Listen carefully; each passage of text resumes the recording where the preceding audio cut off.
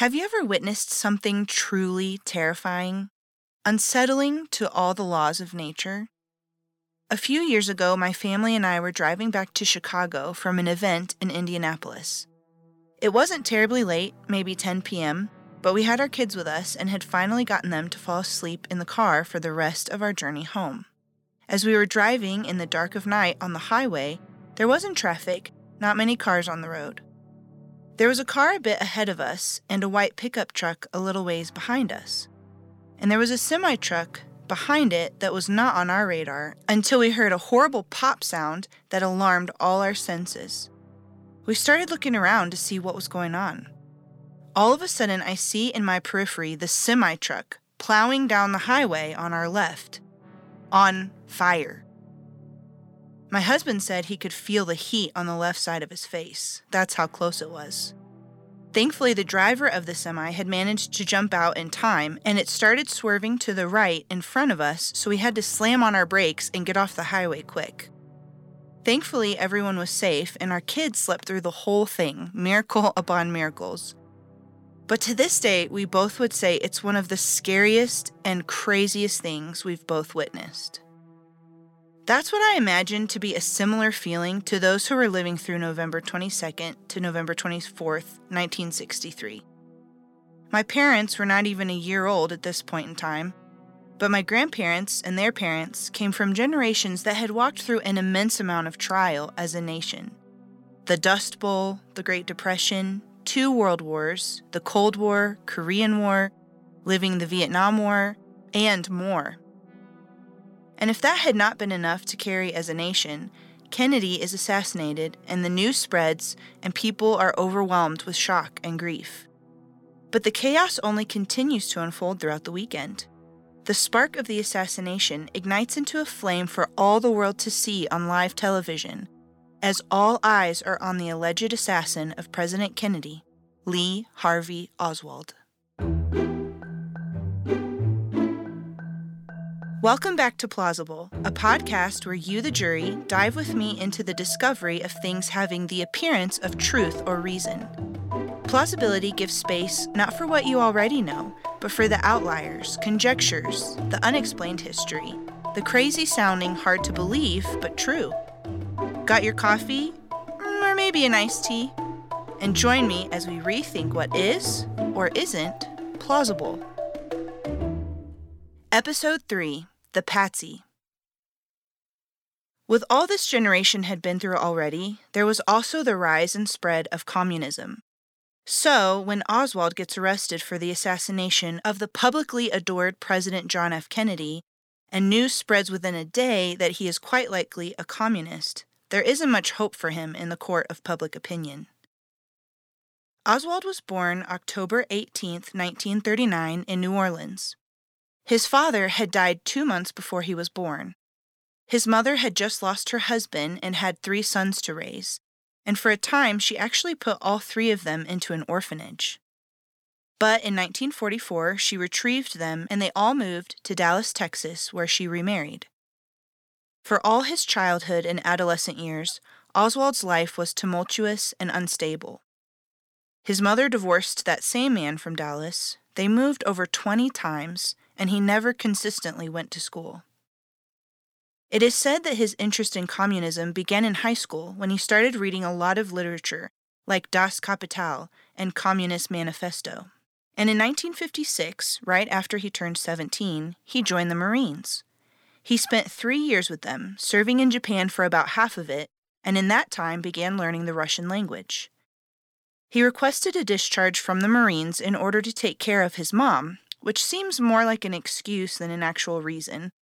And in that same year, 1959, at age 19, he defected to Russia. At the height of the Cold War, mind you. To defect, according to Merriam-Webster, is to forsake one case, party, or nation for another, often because of a change in ideology. And so it was. Oswald was renouncing his American citizenship because he wanted to be in a place that held his same socialist views. Except, he doesn't. Here's the first strange flag to go up. Oswald never actually renounced his American citizenship, and therefore never became a citizen of the Soviet Union. He never completed the paperwork in the Soviet Union to actually renounce citizenship, and yet it is the most commonly known fact about Oswald that he was a defector. But it wasn't as deep or true as the narrative has told for so long. It is even said that Oswald was possibly a project of someone in the CIA who rigged his file so that when he defected, it wouldn't go where it normally does. And these quick dives into the muck that surrounds Lee Harvey Oswald lead me to two important things for you, the jury, to keep in mind as we talk about Oswald. First is that as I have researched him, in regards to nearly every detail of Oswald's life, there are people who are adamant things are a lie, and on the other side, those who are just as certain that those same things are true. Secondly, take note of how public certain decisions of Oswald's are, notably things that reinforced the narrative that he was a defector and that he was unstable. The question regarding defection is whether it is plausible that Oswald was a false defector or if indeed he was a genuine one. For example, in an article by the Washington Post on November 1st, 1959, they stated, Lee Harvey Oswald, 20, a recently discharged United States Marine from Fort Worth, Texas, disclosed today that he had taken steps to renounce his American citizenship and become a Soviet citizen. He said the reasons for his move were purely political. I will never return to the United States for any reason, Oswald told a reporter in his room at Moscow's Hotel Metropole.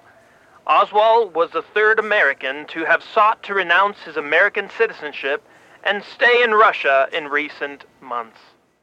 But after just a few years, he became tired of living in the Soviet Union. He did get married there in 1961 to Marina and unfortunately ended up being very abusive to her. She even allegedly attempted to take her life later in the States because of how bad things got. They were separated the last few months before Oswald's death. But let me tell you something fascinating about Marina. There are lots of questions about her. The main one is that though she claimed to not really speak English, there are testimonies that she was nearly fluent. And the theory behind why she would hide this is that she was actually KGB, Soviet Union Security and Intelligence, and that she was planted on Oswald to gain intel. Let me take a second on why this would be even more significant than it is in plain sight, or sound. Because Oswald had his language training with the Marines, he was under the authority of the Office of Naval Intelligence when he defected.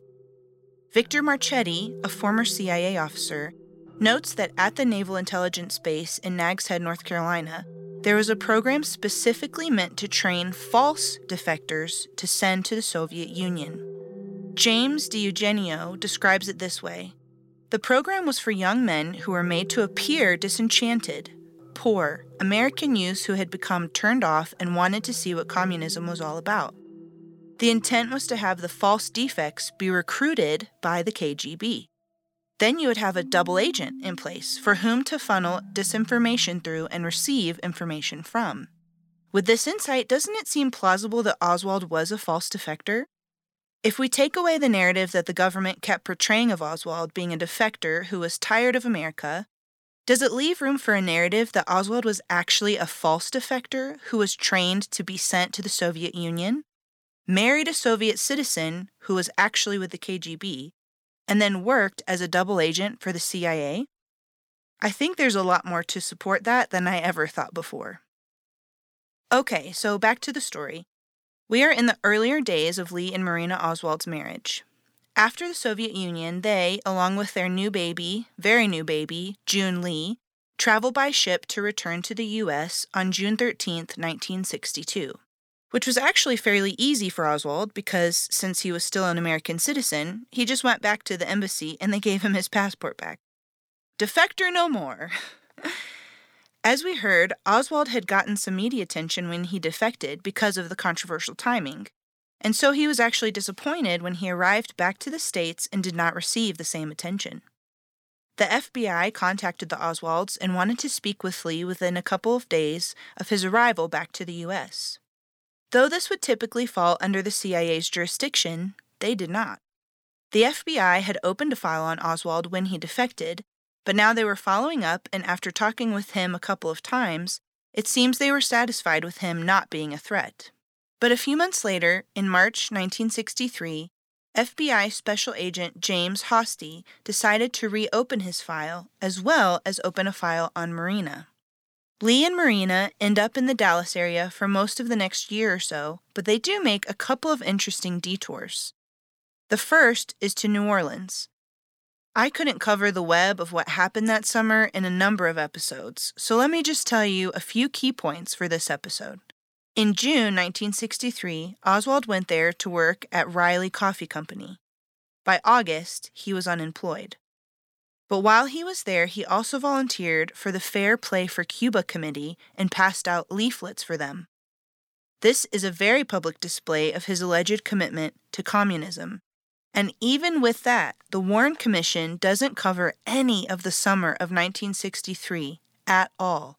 They never talk about Oswald's time in New Orleans in the report or anyone he was involved with there. Also, people who leafleted at other times said they would never have done it the way he did. They would do it at night and leave it at people's doors so there wasn't pressure to read it on the spot, and I would guess for secrecy as well. But he was doing it in plain sight, unafraid. And because he was so obvious about it, true communists assumed he was part of an intelligence agency. Lastly, while he was there that summer, he also associated with men like Guy Bannister, David Ferry, and Clay Shaw, who were right-wing extremists, which is interesting since he was both handing out flyers for Cuba, but then also spending time with them. It just begs the question that will come back again and again in this episode. Was Oswald really committed to the cause of communism? Or was he living a front because he was working with the CIA in various capacities?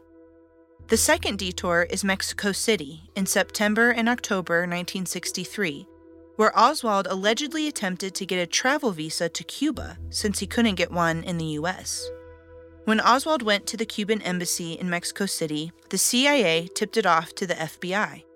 So a bit later, on November 1st, Agent Hosty went to visit Lee.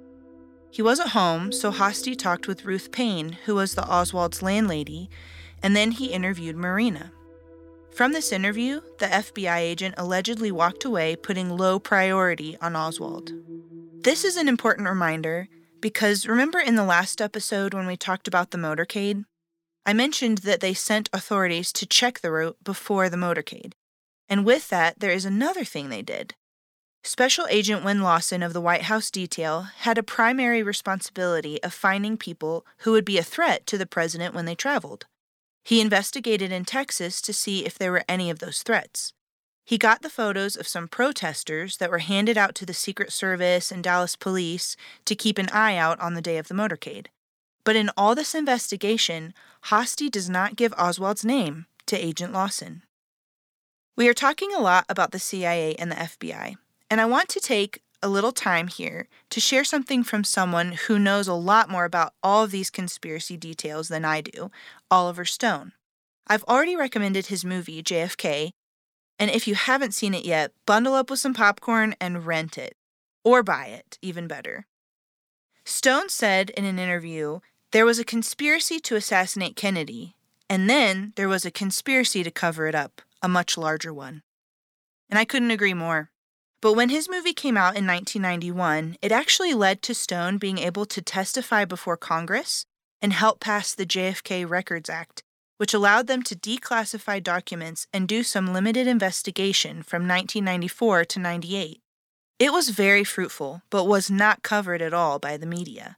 Now, 30 years later, he has a new film coming out called JFK Revisited: Through the Looking Glass.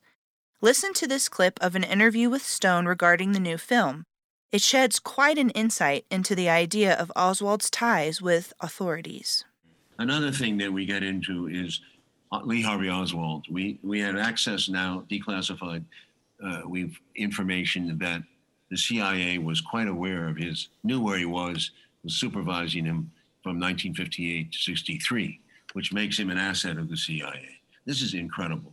And also we know that Jack Ruby was an FBI informer. So the intelligence agencies are involved with these people from the beginning until the end. Also, we know that Oswald, this is crucial, was not on the sixth floor when the shots were fired because nobody saw him. The three people in the three women who worked on the fourth floor, they testified. Two of them testified, and their testimony was changed by the Warren Commission. And we tracked them down. A researcher tracked them down in the 1990s and got it straight. And the news is that these three women went down the stairs right away, did not see Lee Harvey Oswald on the stairs. And they testified and signed all it, but they was never listened to by the Warren Commission. That kind of changing the witness statements is very important to this case. Back to Lee and Marina's days in Dallas in 1963. Oswald had mail-ordered both a revolver in January and an Italian military rifle in February under an alias A. Heidel. A for Alec, as a play on a nickname the Russians had given him while he worked there, and Heidel for the surname of a Marine that he had served with. This rifle is allegedly the one that was found on the 6th floor of the Texas School Book Depository and used to kill President Kennedy. But there are conflicting reports on whether Oswald tested positive for paraffin on his face, which would show if he had fired a rifle. Also, the fingerprints on the rifle were impartial, so it is tenuous at best to tie that weapon to Oswald. And, conveniently, not only does the government try to tie Oswald to the assassination of JFK, but also to the attempted assassination of a man named General Edwin Walker. Walker was a prominent far-right representative for Dallas. When General Walker was in his home on April 10th, a gun was fired at him through the window.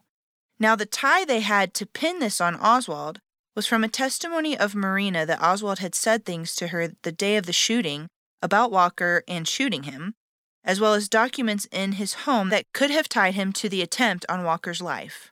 But here's the thing. The shot was fired less than 100 feet from the window, and the shooter missed. Let me ask you, if it was Oswald who attempted to kill Walker allegedly because of his political disagreements, how does that benefit the argument that he was the sole assassin of the president from a 6-story window? And really interesting, the timing. No one was accused for the attempted shooting of General Walker until after Oswald was arrested and killed, and then they blamed him. Why? What do they gain? More ammunition to convince the public of Oswald's commitment to his cause, that he was even willing to kill for it. On October 16, 1963, Oswald was hired at the Texas School Book Depository. Ruth Payne, Marina's landlady, got Oswald the job. Now, here we are, at November 22, 1963, the day of the assassination. Oswald allegedly is in the Texas School Book Depository and shoots at Kennedy's car from the 6th floor, then rushes out of the building and runs. On this attempted escape, he allegedly killed a police officer, J.D. Tippit. At 4:15 p.m., NBC reported, "The police received a tip that a man who shot and killed a policeman entered a movie theater. The man has been captured." So they find Oswald in a movie theater and arrest him. I have always had a question mark about Oswald killing Officer Tippit because it seems unlikely to me that if you just had attempted to assassinate the president, you would draw attention to yourself by killing someone else and then just go watch a movie. It seems like a better idea to get very unseen very quickly. But again, the narrative of Oswald that has been perpetuated is that he was unstable and blinded by passion for communism. So killing a police officer supports that narrative of portraying a man who killed the president because he was fed up with him and then went frantic. But James DiEugenio shed some really interesting light on this death of Officer Tippit. Here's what he says in his book, Destiny Betrayed, JFK, Cuba, and the Garrison Case. Quote, "A truly startling piece of evidence surfaced when FBI agent James Hosty published his book, Assignment Oswald, in 1996. Hosty wrote that fellow FBI agent Bob Barrett drove to the scene of the Tippit murder at 10th and Patton once he heard that a policeman had been shot. When he got there, Captain Westbrook of the Dallas Police found a leather wallet near the puddle of blood where Tippit's body had been lying. He showed the wallet to Barrett and asked if he knew anyone by the name of Lee Oswald or Alec Heidel. Barrett said he did not. But films taken by WFAA-TV cameraman Ron Ryland show that prior to Westbrook getting the wallet, It had been handed to Sergeant Corey by an unidentified civilian. Corey then gave it to Sergeant Owens, who opened the wallet as Captain Doty looked at the items inside. Later on, Patrolman Jez arrived at the scene. Through a confidential source, Jez insists that the wallet had Oswald's ID inside. In addition to the witness statements, this cannot be Tippett's wallet, since when his body was taken to Methodist Hospital, his wallet was removed and his belongings delivered to the DBT Identification Department at 3:25 p.m. One of the items delivered was a black wallet. The monumental problem with this is that the Warren Commission tells us that Oswald's wallet was removed from his pants pocket on the way to the police station after he was arrested. And further, Oswald supposedly left a wallet in his dresser at the Paynes' home the morning of the assassination.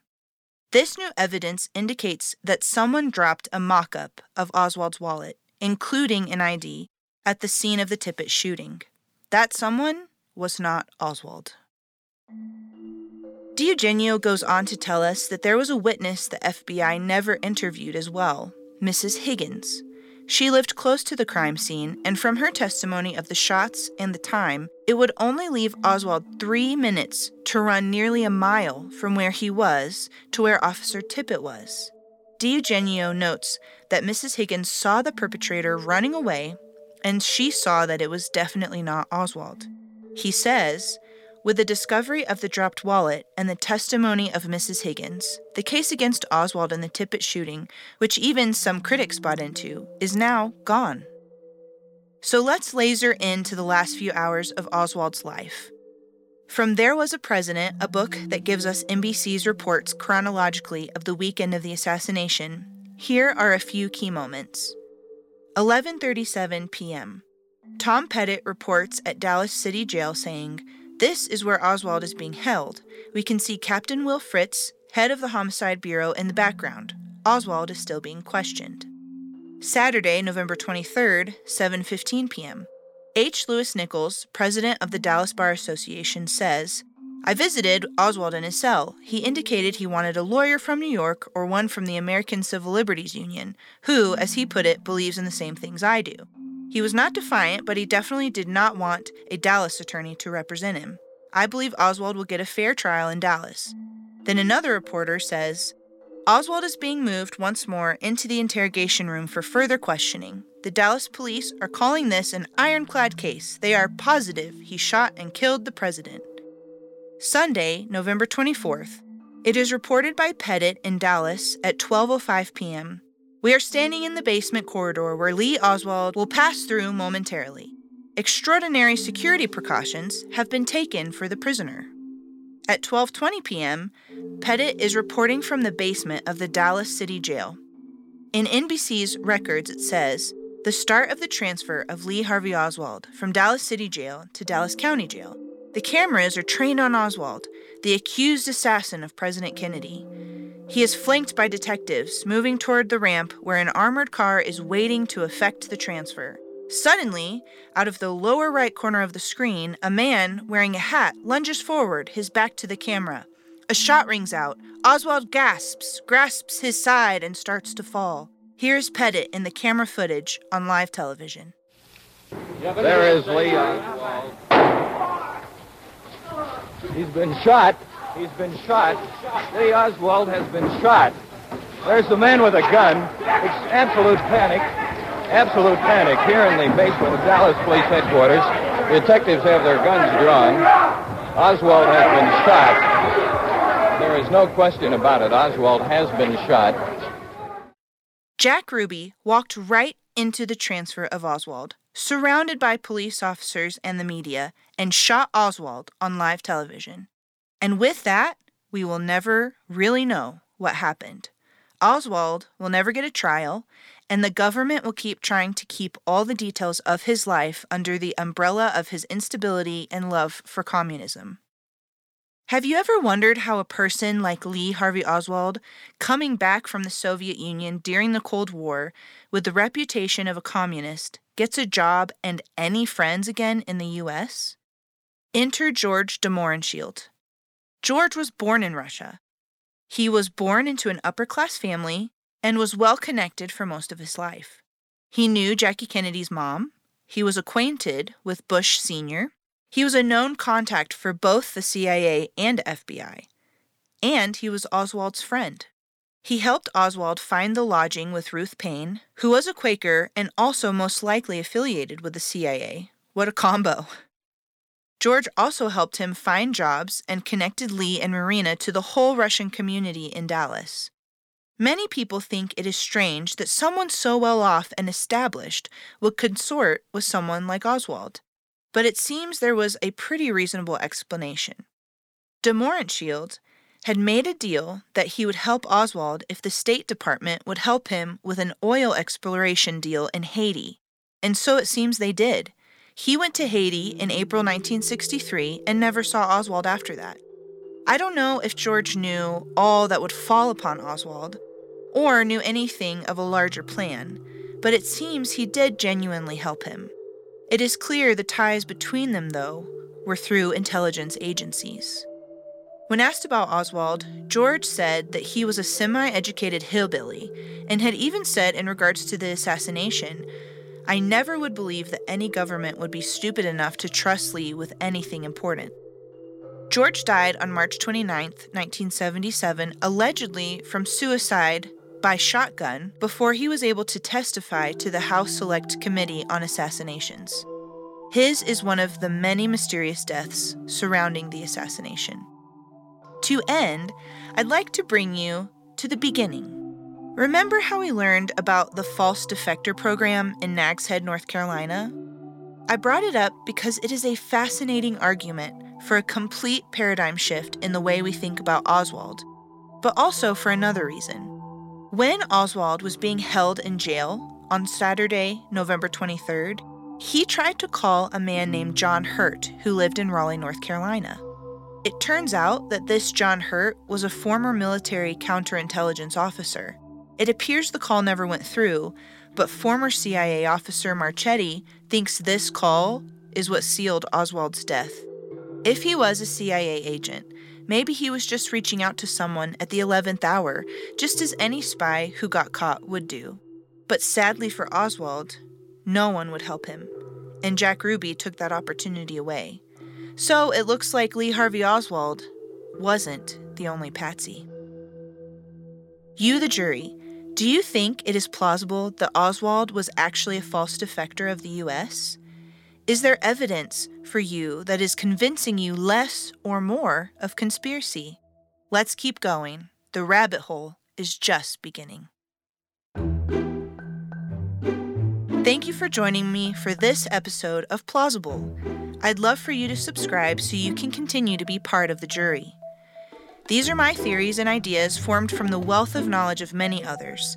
If you are interested in those details, check out the sources on our Instagram, plausible_podcast. Specific to this episode, if you want to learn more, I'd recommend the book Destiny Betrayed by James DiEugenio, especially to learn more about Oswald's time in New Orleans, checking out the PBS Frontline episode, Who Was Lee Harvey Oswald?, and interviews with Oliver Stone on YouTube. It runs deep, people. Plausible is written and narrated by Christina Hoagland, edited and produced by James Lobwin, music by Rodent Law.